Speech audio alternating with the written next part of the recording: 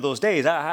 If you don't have a sovereign Savior, if you don't have a God who has absolute, undisputed dominion over everything, how do you even begin to make sense out of life, let alone of the crises that are in your life?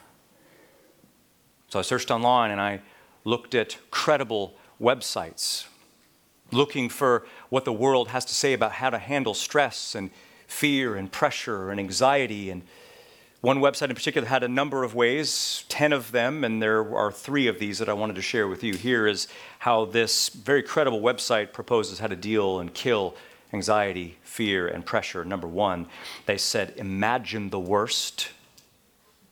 Number 2, look at the evidence. And number 3, visualize a happy place. Imagine the worst, look at the evidence, visualize a happy place. By imagine the worst, the article simply meant when you're afraid, try to picture the worst thing that could happen to you. And the rationale is it could be worse. And once you come to grips with that, then you'll have less fear. Number 2, look at the evidence. Look at the evidence. What they meant was be logical. Be reasonable, look at the facts, be objective. You're probably blowing things out of proportion. You're probably exaggerating things. And when you understand the facts, then you will be less fearful and anxious, which isn't terrible advice. But then number 3, visualize a happy place. And I thought they were joking, but they weren't. They were serious. Visualize a happy place.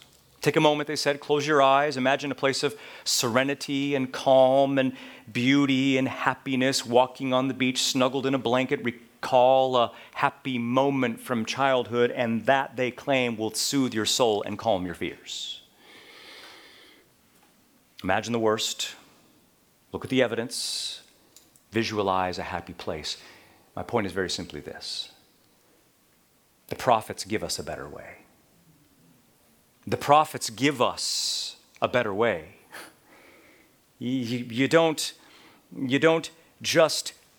imagine the worst thing that could happen. You imagine the best thing that absolutely will happen at the end of the age.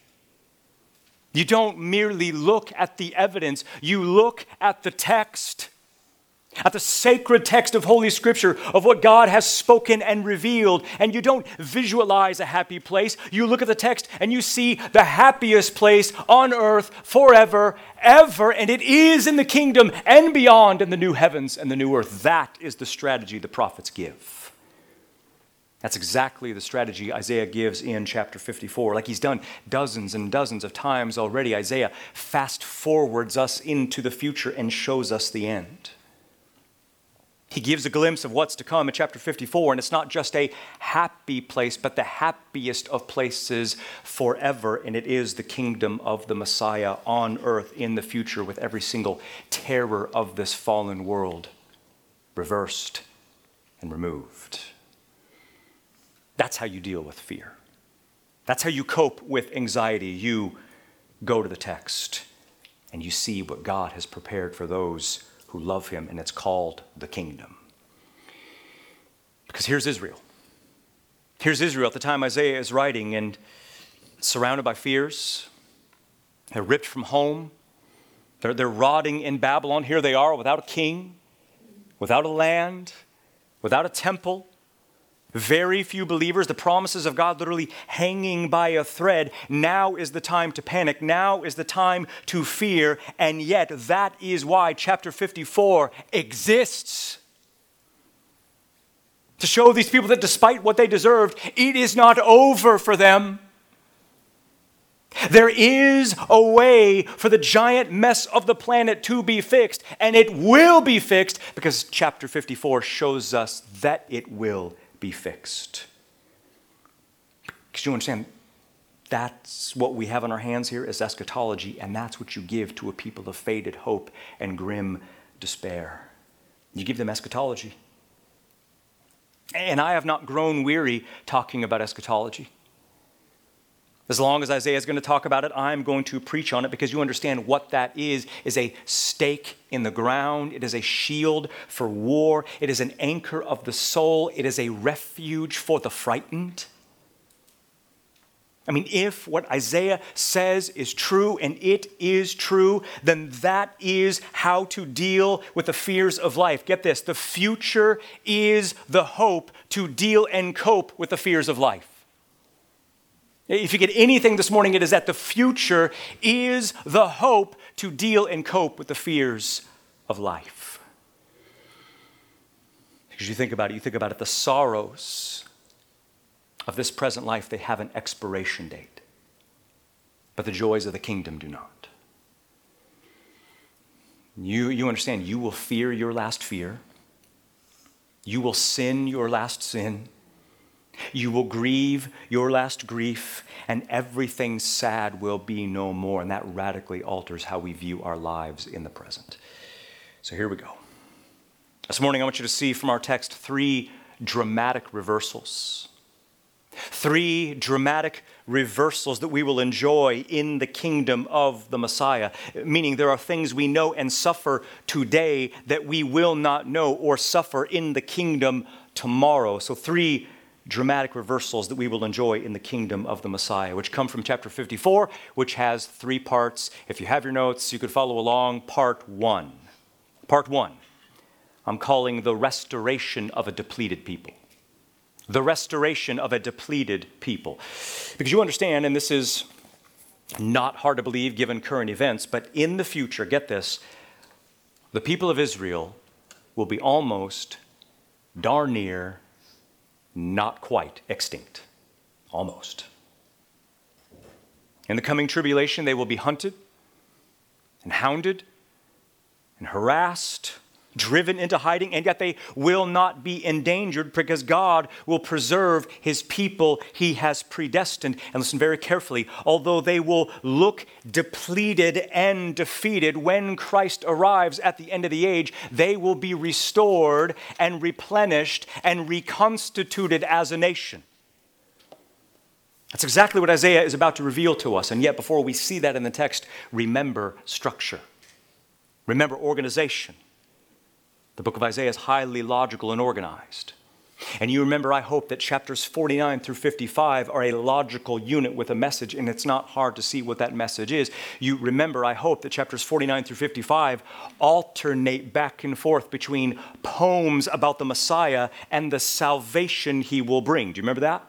Servant poem, salvation for the world. Servant poem, salvation for the world. And since we saw in chapter 53, which is the greatest prophecy of the death of Christ in the pages of Scripture, that brings us to chapter 54, which is the salvation he will bring at the end of the age. Let's begin in verses 1 through 3. Look at the text. Notice that first word, rejoice. Rejoice, O barren woman who did not give birth. Break forth with joy and shout aloud, you who did not conceive, for the sons of the desolate one will be more than the sons of the one who was married, says Yahweh. Make broad the place of your tent. Lengthen the curtains of your dwelling places. Do not hold back. Lengthen your cords, strengthen your pegs, for to the right, to the left, you will spread out, and your, says seed or offspring, will possess the nations and will inhabit the desolate cities.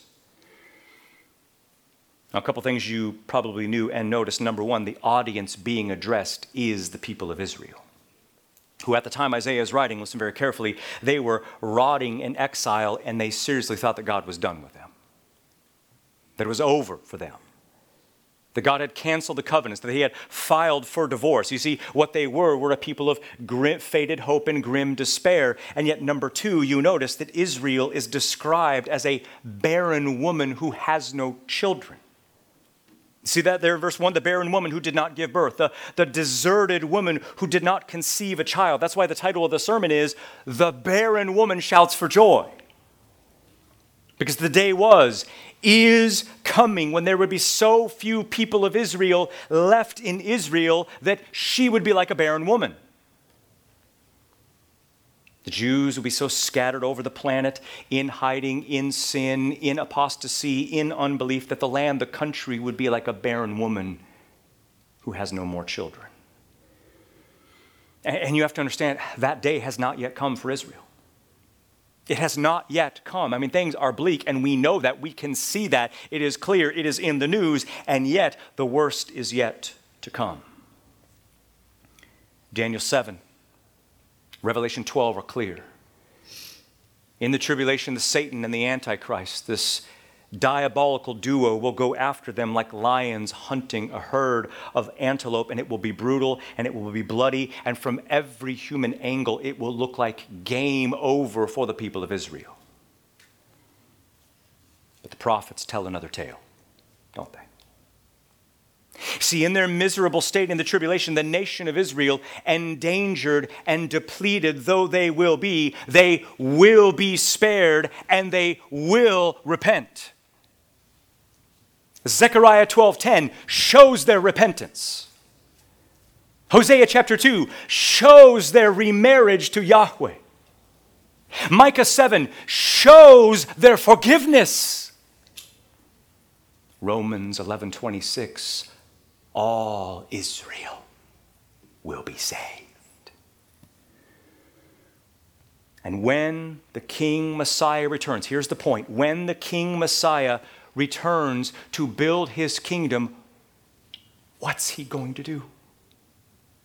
He is going to summon his people home. And here's the point. As they enter through the gates of the city and fill again the streets of Jerusalem, replenished and restored, what are they going to do? What does verse 1 say they are going to do? First word in the verse. What are they going to do? They're going to rejoice. Rejoice, O barren woman. That's what chapter 54 is about. A future moment when the land, like a barren woman, is filled again with children, not wicked, apostate children who will break her heart again, but repentant, rescued, redeemed, forgiven children who love their Messiah and love their God. This day has not yet come to pass, but it is going to come to pass. Look at verse 1. I love how noisy and joyful it is. Rejoice, O barren woman who did not give birth. Break forth with a shout and rejoice, or shout aloud, you who did not conceive, for many will be the sons of the desolate one, more than the sons of the one who was married, says Yahweh. I mean, can you see what's being described here? An apostate people almost wiped out of existence, gathered together, shouting for joy. They used to be barren and bereaved and depleted, spiritually infertile. But notice verse 1, the sons of the desolate one, that's Israel, will be more than the sons of the married one, which is just a vivid way to say that they will be restored and replenished and redeemed. And the idea seems to be they will be huge. So many people will come home. You understand, this didn't happen after Babylon. About half the people came back after Babylon. This did not happen in 1948. It has not yet happened, but it is going to happen. And here's the thing, they've never had full possession of the land, but one day they will have full possession of the land. Look at verse 2. Make broad the place of your tent, and stretch out the curtains of your dwelling places. Do not hold back. Make long your cords, strengthen your pegs. Verse 3, for to the right and to the left you will spread out. And your offspring will possess the nations and will inhabit the desolate cities. I mean, you can see what this is, can't you? You can see what this is. This is the nation of Israel in the future taking full possession of the land that God promised all the way back in Genesis 13. Listen very carefully. And Yahweh, this is Genesis 13, and Yahweh said to Abram after Lot departed from him, lift up your eyes and see from the place that you are standing to the north and to the south, to the east and the west, for all of the land which you see I will give to you and to your offspring ad olam, forever. And I will make your offspring like the dust of the earth, which a man is not able to count it, so will your offspring be. Arise, go to the land, to its length and to its breadth, for I will give it to you. And here in chapter 54 is when they get it. In the future. It will be theirs. And I think the text is clear. Verses 2 and 3, the Jews will be like the sand of the sea.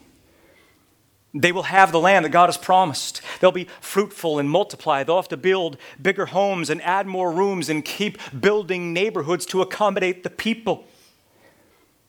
In verse 3, to the right, to the left, they will spread out. They will take possession of the nations, meaning they will take back the land that rightfully belongs to them.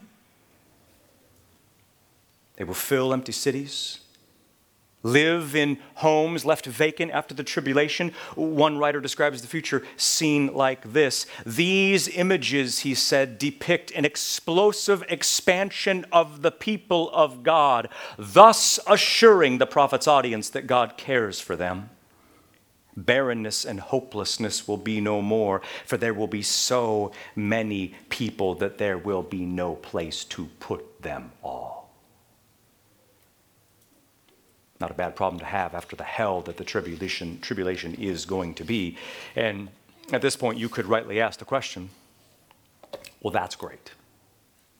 That's great. That's beautiful. That's profound. That's beautiful. That's good for them. It's got nothing to do with me. I mean, if we're not Israel and we are not Israel, what do I care? I mean, good for them, but what power or relevance does their future restoration have to do with my life now? And that's a good question, and that's just the thing.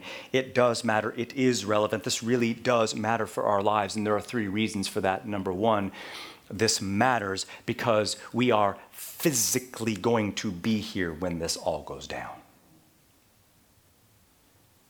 What I mean is we will return with Christ in resurrected, glorified bodies to rule the earth, and we will watch this event go down with our very own eyes, and that makes it relevant. Number 2, this matters. This really matters because we so see the gracious nature and the faithful character of God. Do we not? I mean, do we not see his grace here to a wicked people who deserve his wrath? Do we not see his faithfulness here to keep the covenants that he made with Israel, to keep the promises that he made to his chosen people? I mean, think about how beautiful this is, how romantic and dramatic this is, that God will keep the loftiest of promises to the lowliest of people. That where sin abounded in Israel, redeeming grace will abound all the more to Israel. And therein lies the guarantee that he will keep his promises to us. But number 3, this matters because chapter 53 is all about Jesus Christ, is it not? And chapter 54 is what Jesus Christ will do. You understand, Christ is not just the church's Savior. He is also Israel's Messiah. And Jesus loves them just as much as he loves us. And so get this, when we savor, enjoy the salvation of the Jews, we are, in that moment, giving glory to the Messiah who will save them.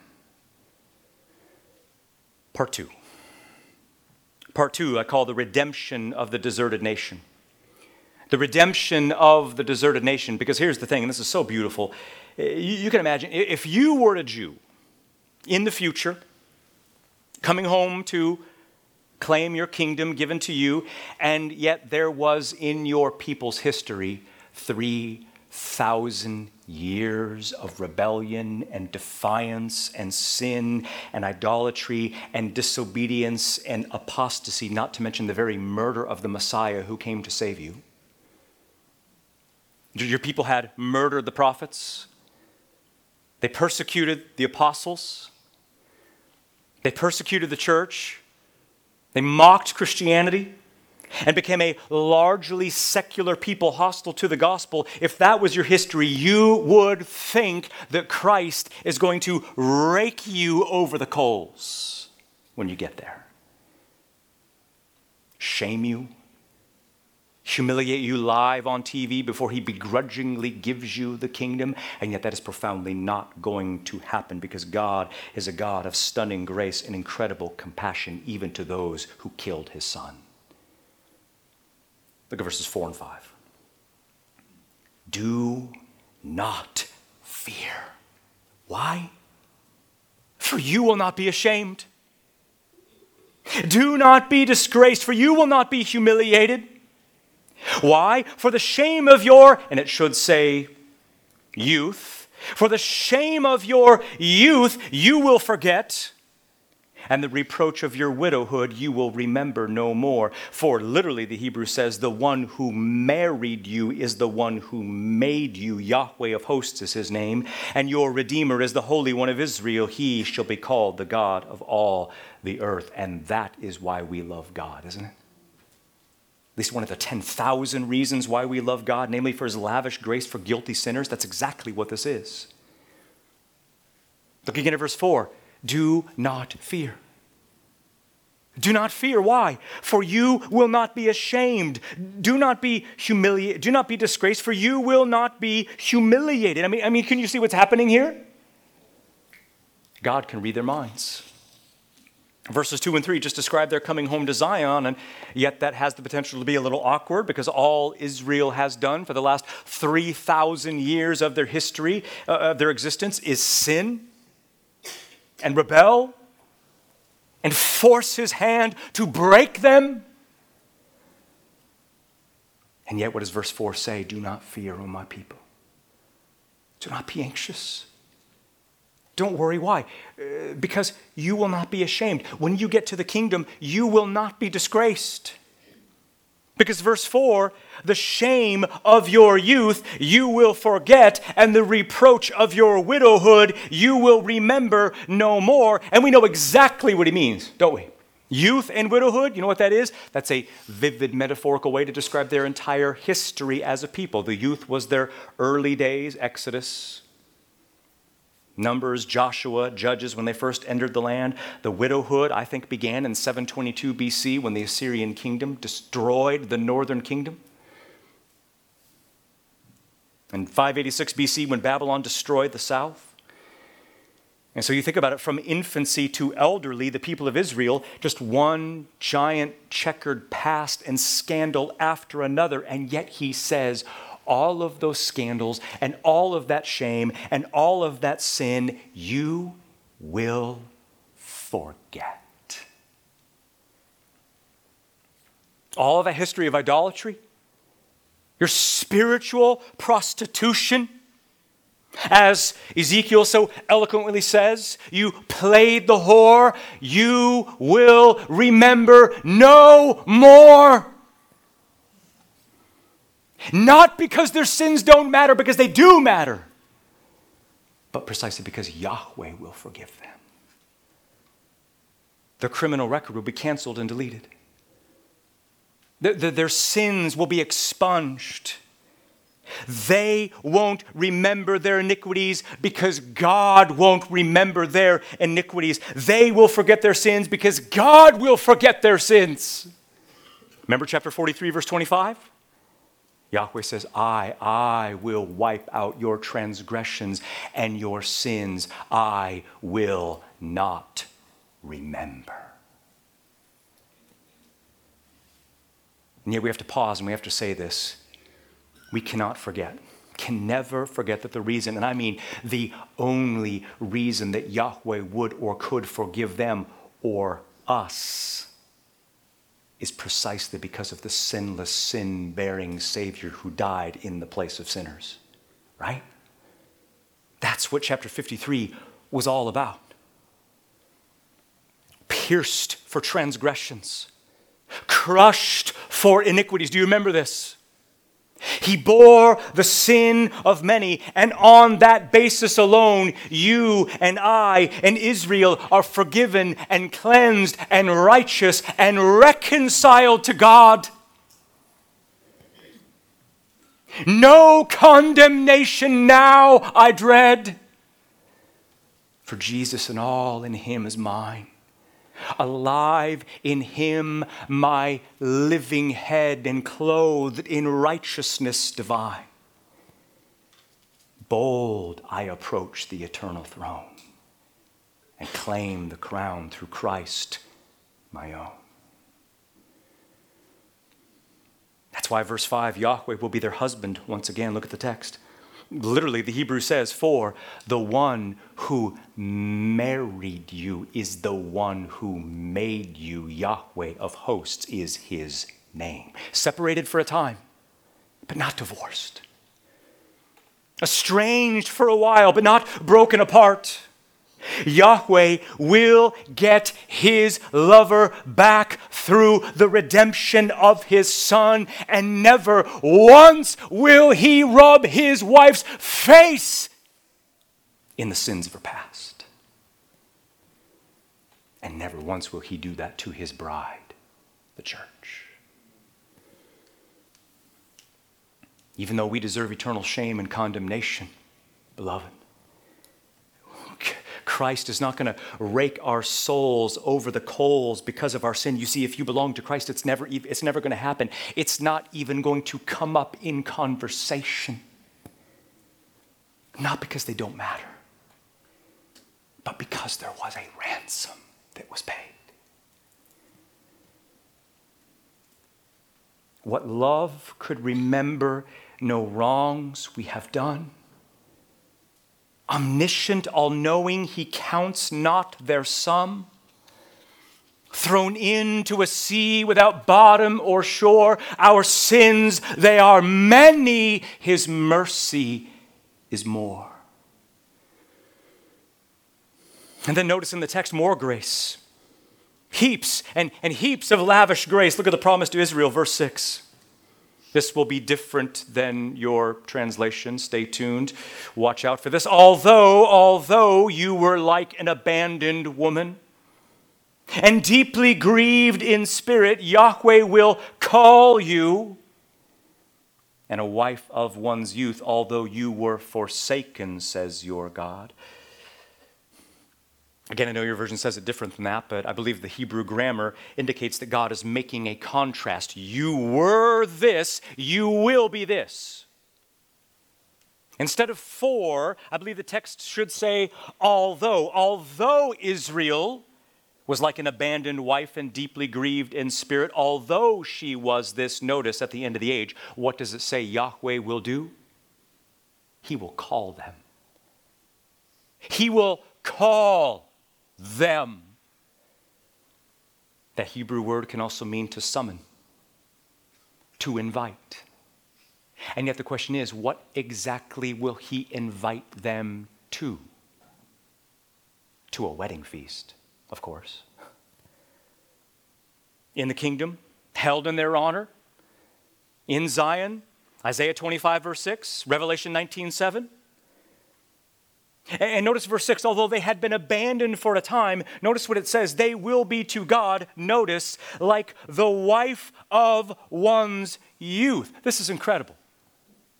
Meaning, when Israel repents and comes back home at the end of the age, it won't be like a marriage on the rocks or an angry couple sitting in counseling. No, in fact, it'll be something more like a honeymoon. A young couple in love at the beginning of their journey together forever. Such will be the joy between Yahweh and Christ and the people of Israel. In fact, in chapter 62, verse 5, it says this, like the joy of a husband over his bride, so your God will rejoice over you. And you understand, we will be here on the planet to see that. And to share in it. Because we too are the bride of Christ, are we not? And yet look at the promise in verses 7 and 8. More grace unleashed. I mean, you could totally tell here God is just pulling every single card he can to move his apostate people to repentance. Look at the text. For a little while I abandoned you, but with great compassions I will gather you. In a flood of rage, I hid my face from you for a while, but with eternal loving kindness, I will have compassion on you, says Yahweh, your Redeemer. Do you like poetry? I like poetry. I like Hebrew poetry. And the thing about Hebrew poetry is that Hebrew poetry loves parallels.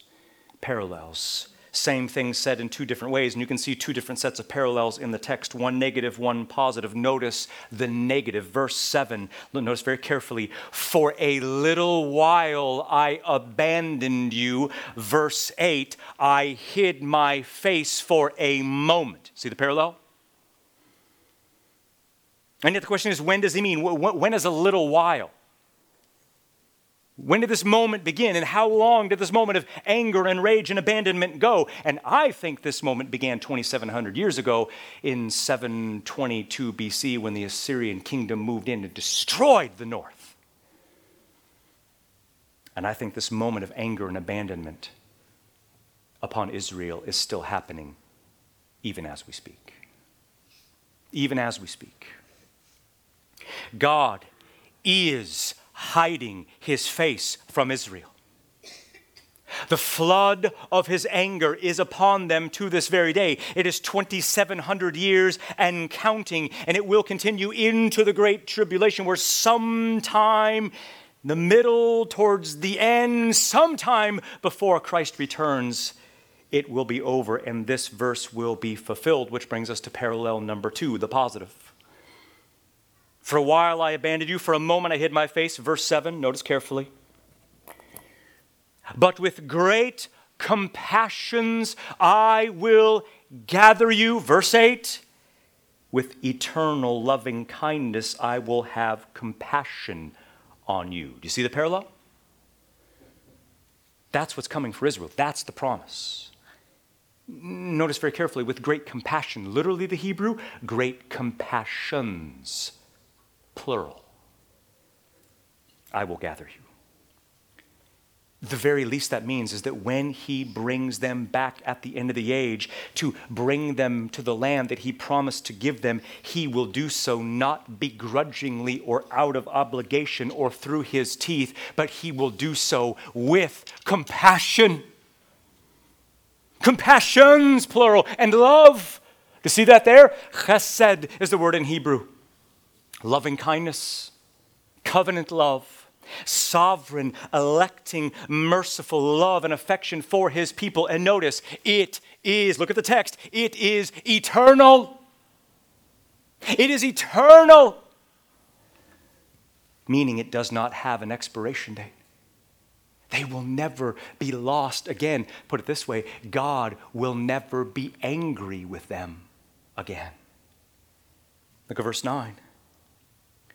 For this time in the future, this is like the days of Noah to me, when I swore that I would not bring the waters of Noah again over the earth. Thus I swear that I will not bring my anger upon you, and I will not rebuke you. Do you see his point?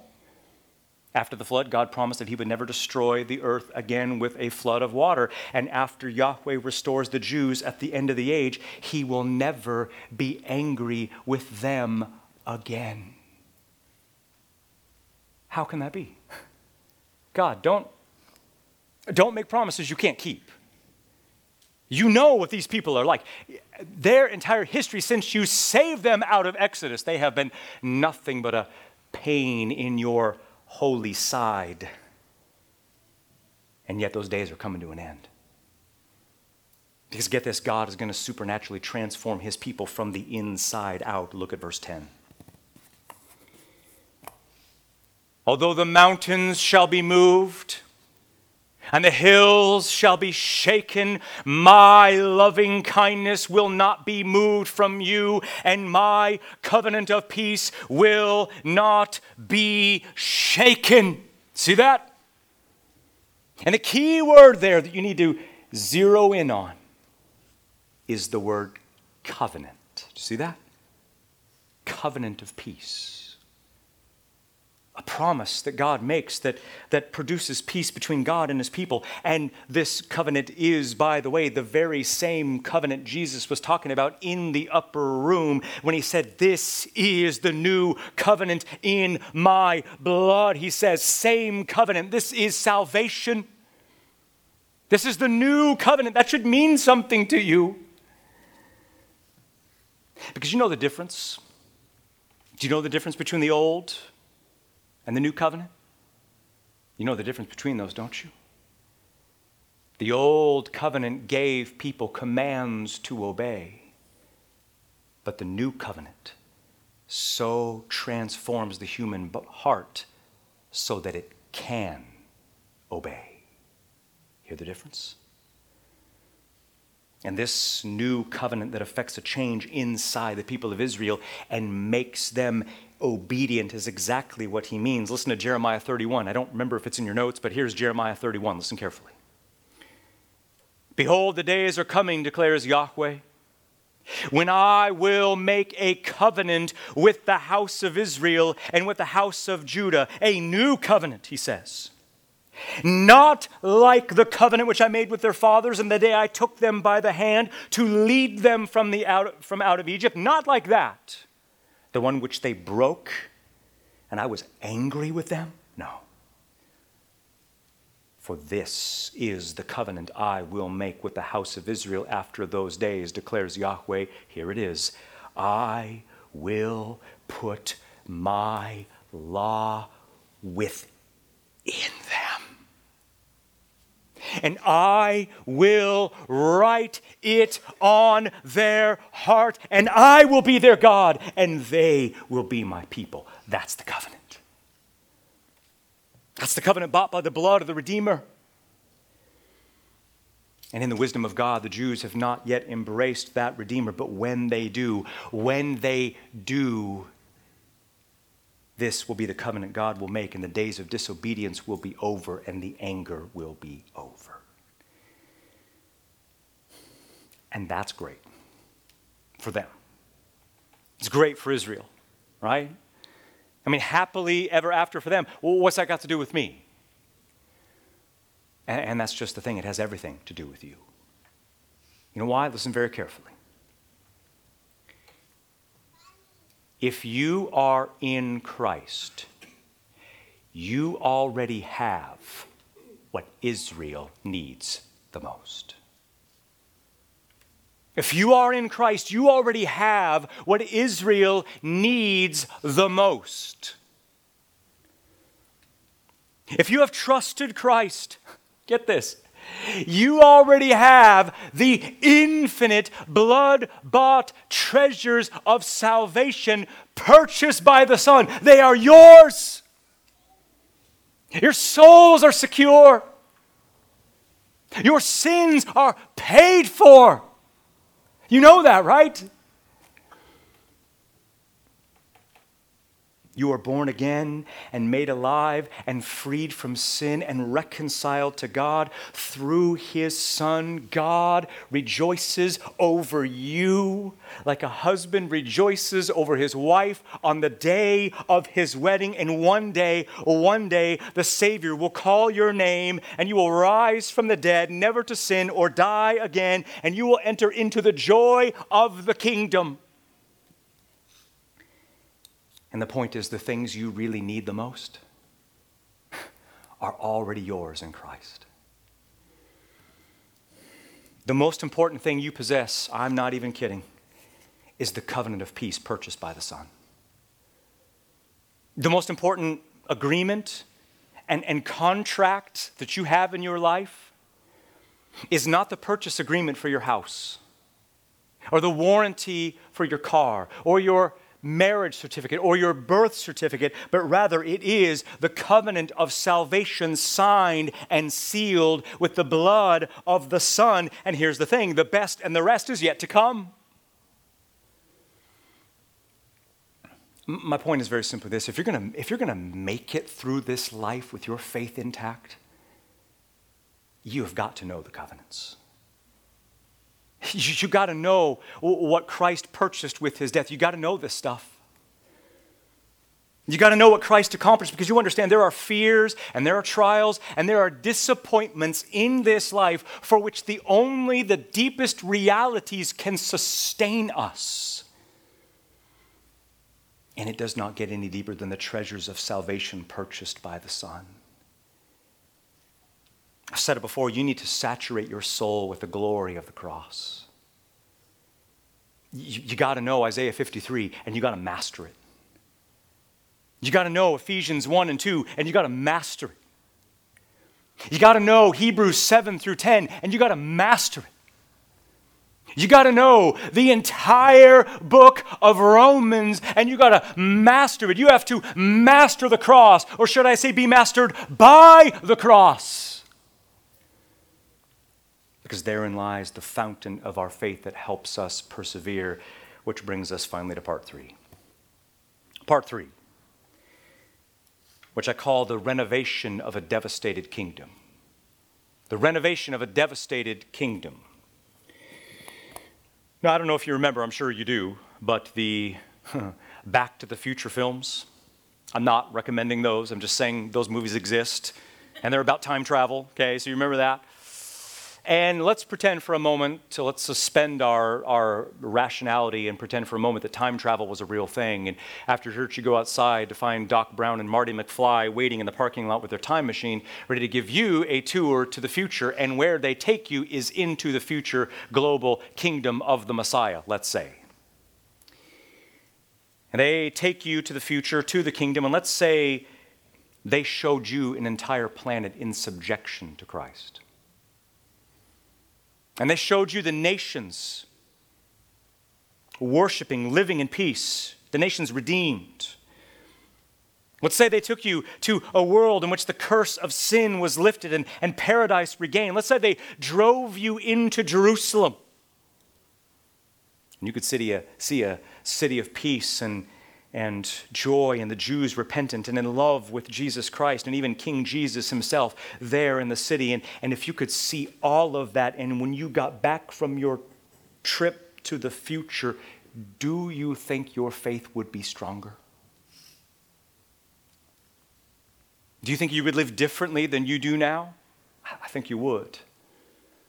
I think you would, and the point is very simply, verses 11 through 17 is your time and travel machine, and Yahweh is the pilot. He gives the tour of the future, and he only gives us glimpses, he only gives us little clips of the future, but they will fortify our faith nevertheless, and this unfolds in 3 parts here.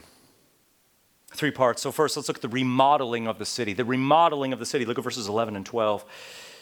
Yahweh calls out there, look at verse 11, he says, "O afflicted one, O storm-tossed one, not comforted." Stop there. Now you know he's not talking to you, right? He's not talking to Gentiles. He's not talking to the church. He's talking to Israel. And yet we feel like this sometimes, don't we? We know what it's like to feel afflicted. We know what it's like to have a storm-tossed soul. We know what it's like to have a wearied soul in need of comfort. And so although these verses are not directly to you as church Gentile people, it will fortify our souls nevertheless. Notice what's coming in the future. Verse 11, Yahweh is speaking, "Behold, I will cover your stones." Some versions say antimony. I don't know what that means. The word is cement. "I will cover your stones in cement. And I will lay your foundation in sapphires." Verse 12, "I will make your battlements as rubies and your gates as stones of beryl," or diamonds, some versions say, "and all of your walls will be precious stones." Now, we're on the tour, we're in the time machine. If you would all kindly look out the window to your left, you can totally tell that verses 11 and 12 describe the architectural features of Jerusalem. Not as it looks today, but as it will look in the future. And you can tell what God describes here is aesthetic in nature. Can you see that? Artistic in beauty, arresting in appearance. Look at verse 11 again. "Behold, I will cover your stones in cement, and I will lay your foundations in sapphires." In other words, I will pave your streets and beautify your buildings, and I see no reason not to take this literally. I don't. When the Messiah returns, he's going to reign in Jerusalem. Why not make it a city fit for a king? He will make the city fit for a king. Old jagged roads, smooth and polished, building foundations made of sapphire. What's wrong with that? Verse 12, there's debate about this, like what are battlements? Actually, the best scholarship indicates that what's described there in verse 12 are minarets. You know what minarets are? Like tall, pointy things on the top of towers. That's what this is. And they're made of ruby and they gleam in the sun. The gates of the city made of beryl. It's actually a turquoise stone arresting in its beauty. The walls of the city made of precious stones, literally in the Hebrew, avnei chefetz, stones of pleasure, it says. I've been to Rome. I've been to Prague. I've seen pictures of Venice and Paris and Barcelona, and yet the most beautiful cities in the world will be but slums compared to the glory of Jerusalem. That's not all. Next on the tour is the redemption of the people. There is the remodeling of the city, now the redemption of the people. Because here's the thing, in the future kingdom, it won't just be the people, the city that's changed, spoil of the ending there, it will be the people that's changed. Look at verses 13 and 14. And all of your sons will be taught of Yahweh, and great will be the peace of your sons. Verse 14, in righteousness you will be established. Be far from oppression, for you will not fear, and from terror, for it will not come near to you. In verse 13, do not miss that. It says, all of your sons will be taught of Yahweh. All of your sons. All of them. Not one will be missing. Do you see that? And what does that mean? It means very simply, Romans 11:26, pas Israel sothesetai, all Israel will be saved. He goes on in verse 13, great will be the peace of your sons, which the Jews have never, ever experienced in their history, ever, but they will. Verse 14, in righteousness you will be established. Be far from oppression, for you will not fear, and from terror, for it will not come near to you. That first phrase, in righteousness you will be established, is a really big deal. That's a really big deal, because what that means is that they will be reconstituted and restored as a nation. And then given a place of prominence in the world. And if that happened today, it would be outrageous. But it won't be outrageous then, because then they will be righteous. Isaiah 60 verse 21, speaking of Israel, and this is in your notes, it says, then all of your people will be righteous and possess the land forever.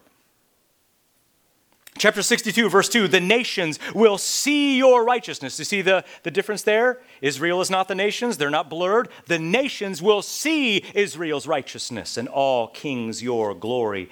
And then verse 14, end of the verse.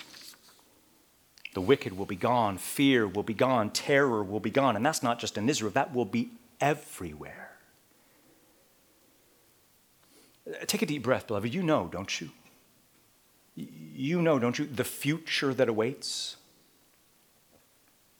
You believe and know, do you not? That things will not always be as they are today?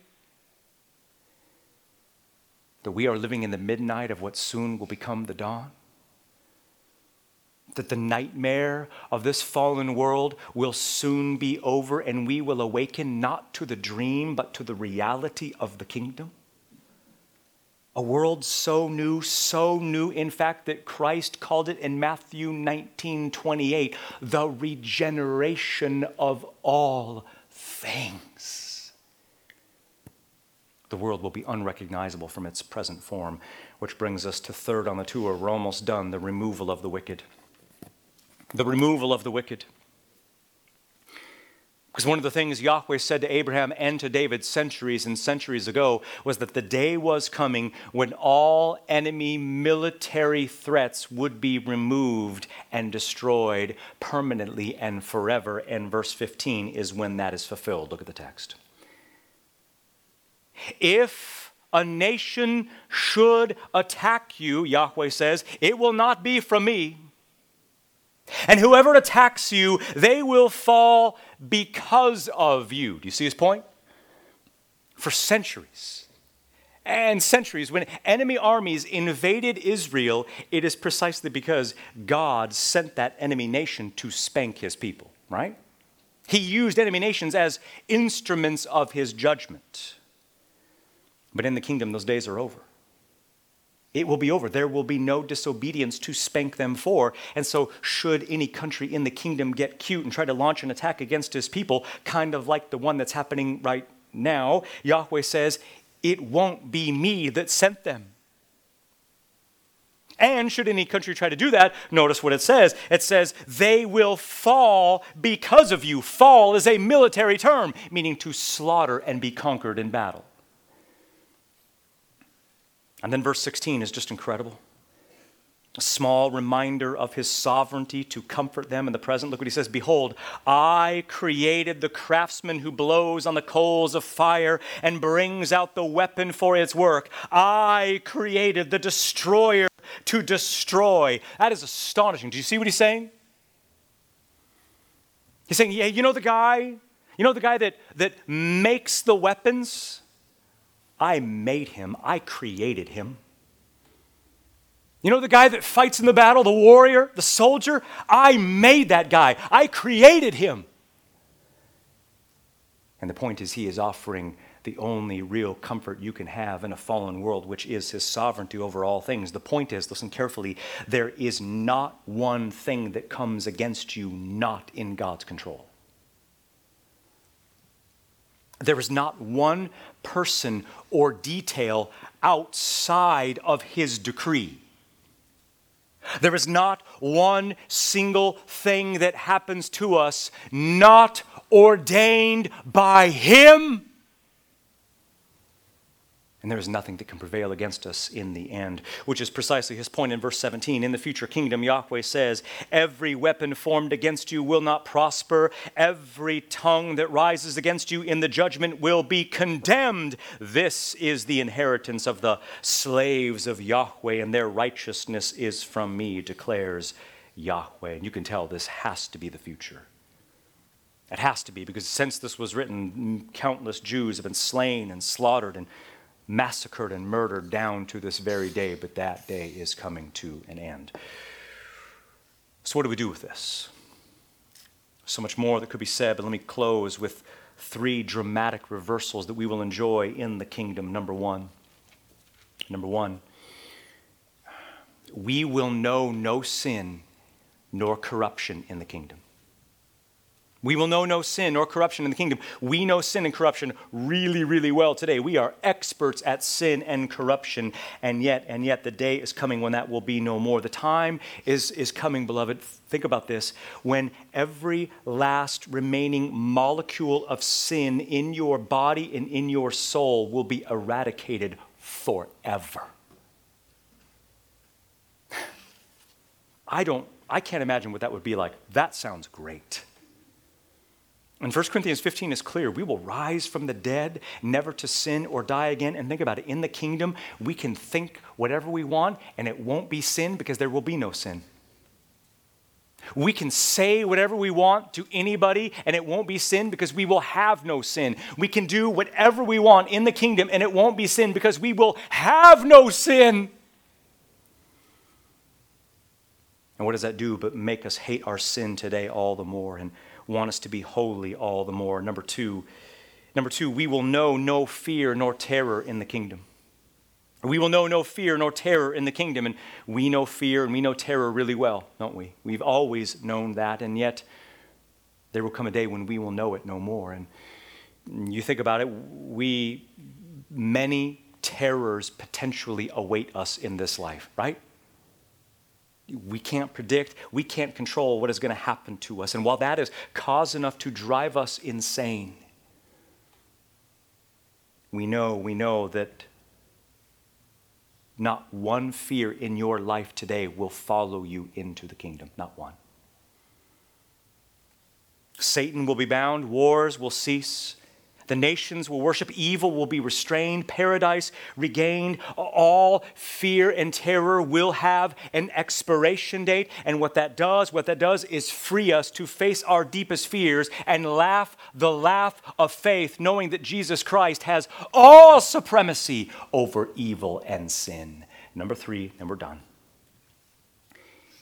We will know no pain nor sorrow in the kingdom of the Son. We will know no pain nor sorrow in the kingdom. We know it now, and it has long been our companion. But one day, mark my words, everything sad will become unsad.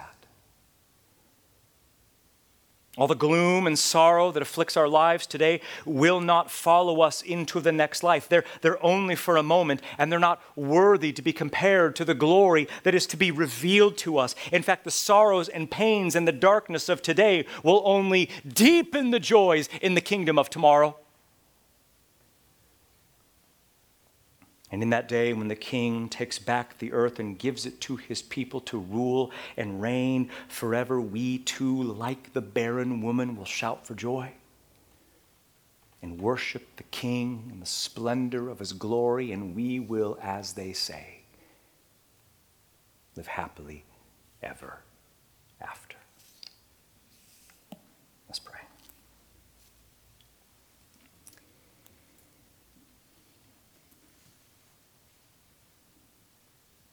Had it not been next on the list to preach, Lord, we would have never chosen to read Isaiah 54 or preach it. And yet we're so glad. We're so glad that it's there. We're so glad that you have spoken and revealed what you have spoken and revealed.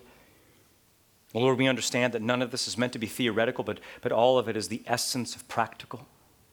That what you have revealed for the future, you want to profoundly shape our lives today, and we pray that it would. I pray that we would be a profoundly eschatological people, that we would be people who live with a glow of eternity on our face, that we would see all things through the lens of your sovereignty, your matchless sovereignty that governs everything that comes to pass and will bring a glorious future that far exceeds our highest expectations. And I pray that this text, even this text, would make us a people of profound hope, eager, willing, passionate to share the gospel, unashamed with the gospel, declaring the Savior, the very Savior who died for sinners, is the very one who will reign as King in the future. And we are so grateful for that. And it's in his mighty and matchless name we pray. Amen.